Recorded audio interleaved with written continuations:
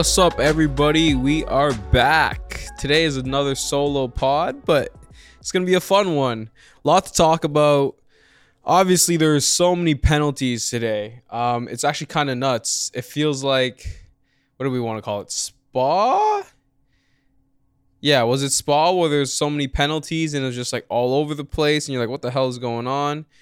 Definitely feels a little different compared to your typical, normal race weekends. Whenever you have a lot of penalties, it definitely feels awkward. So just kind of list them.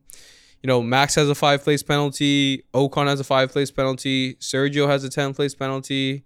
Then Valtteri, K-Mag, and Schumacher have 15th place penalties. And then Louis, Carlos, and Yuki start from the back of the grid. So, you know, George finished, I think it was 6th.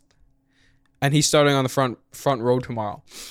So kind of interesting to think of, right? And I kind of want to get into Charles a little bit later, but when you think of, you know, race pace, and Max said it at the interview that they thought downforce would be better during the races, which, you know what, it may be, right? Ferrari is looking at the long-term possibility because they knew they weren't going to start on pole because of penalties.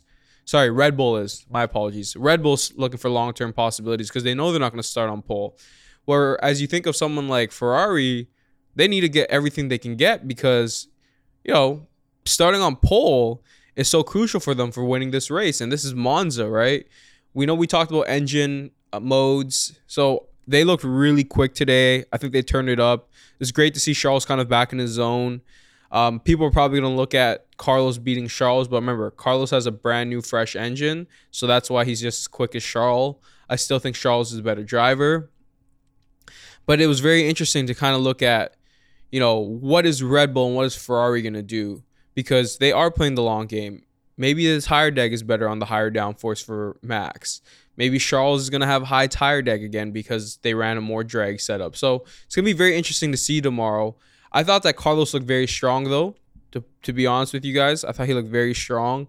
It's encouraging to see as he continues to grow and progress and be comfortable with the car, he continues to have closer performances to Charles.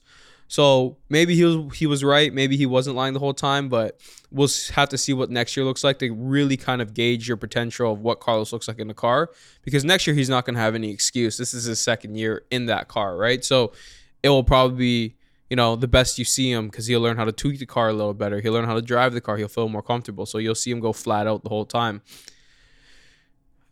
I mean, there's so much to talk about in terms of like the back half of the grid. I don't even know where I want to start with Haas. Like, what is going on with Haas? The fact that Haas literally put the clutch backwards, then they put the steering wheel the wrong way in Silverstone, it is actually quite embarrassing. I don't know what to say about Haas.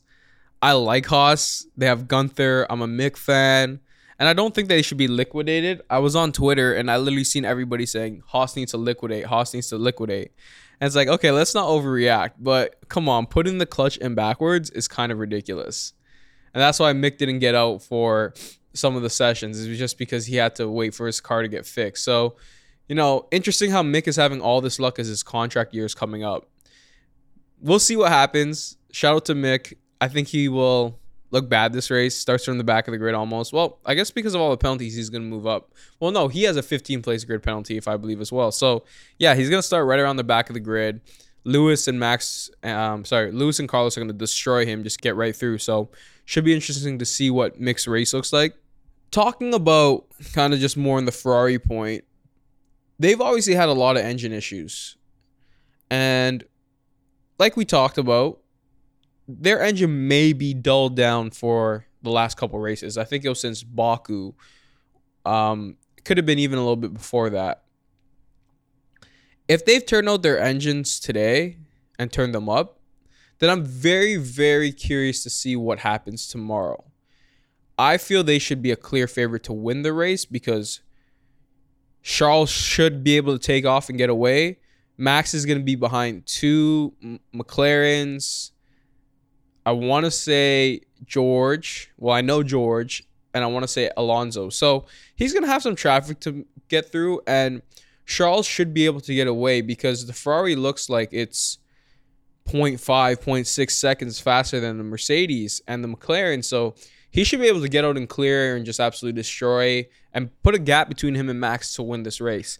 On the flip side of that, Carlos is going to start around 18th, 19th, wherever he starts. I don't know how the penalty rules work exactly. So if Mick has a 15th place penalty, does he start from the 15 places behind? But because they start at the back of the grid, Carlos and Lewis, do they automatically start behind him? I'm curious to understand how that works. I guess I'll find that out tomorrow.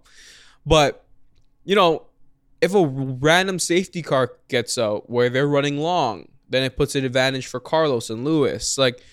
I think Ferrari is kind of set up to have a competitive stint today and should win this race. So it will be very interesting to see how this turns out.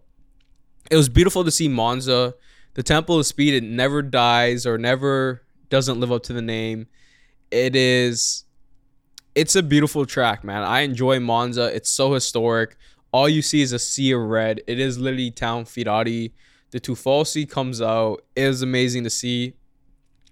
Speaking of Red Bull, or moving on to Red Bull, as I should say, Sergio continues to lag behind Max, and it's kind of expected. Max is the world champion for last year. He's going to be the world champion this year. He's the best driver in the world, in my opinion. You can't look at anything else other than he's going to be good, man. And Sergio's just going to lag behind him. But it looks really big. It looked really big today as well. I think there was at least half a second. And listen, we have to look at, was Sergio really trying to go flat out? Because he wasn't losing to George. Probably wasn't losing to Lewis, and he was getting a grid penalty. So maybe he just didn't care. That's fair. But the gap continues to look wide. And talking about Mercedes, I don't think George has a shot to win this race.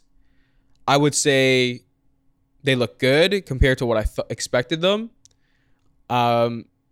We don't know exactly because maybe Mercedes didn't really turn it on because George knew he was going to start on the in the front row just because of all the penalties. When both Red Bulls take the penalty and one Ferrari and Lewis, it's kind of a given. So maybe they were hiding some stuff. Maybe that they set up their car really for race day.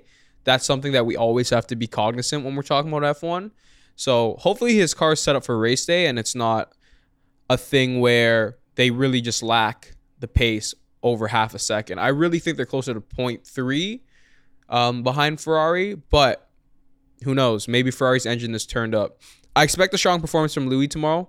I expect Louis to at least make it up to 6th or 7th. It is Monza. Actually, hard to say because they don't have the great speed, but they do have better race pace. I would say Lewis needs to score on the points tomorrow. If he doesn't score on the points, I'd be very disappointed. That's my expectation for Lewis. Very sad for Bottas and Zhou. They can't seem to get any traction after starting the year so strong. I thought Yuki looked really strong today. It's Kurt's Dragger of the Week, so shout out to Kurt for picking him. Obviously, he didn't even try after Q2 because he knew of all the penalties he was taking, but he looked strong.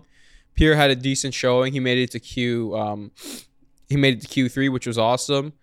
Pierre Gasly is, maybe he's auditioning for Alpine. That's why his results have gone up.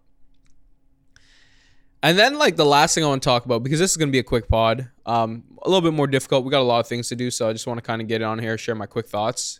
I'm sure me and Kurt will maybe digest the whole weekend on Monday or Tuesday. But let's just talk about Latifi before we sign off. He should not have a goddamn F1 seat next year. He lost to Nick DeVries, a Formula E driver. I know Nick is a big part of Mercedes. He spends a lot of time in the garage. He's always there. He's not constantly in that car. He's a backup driver for Mercedes.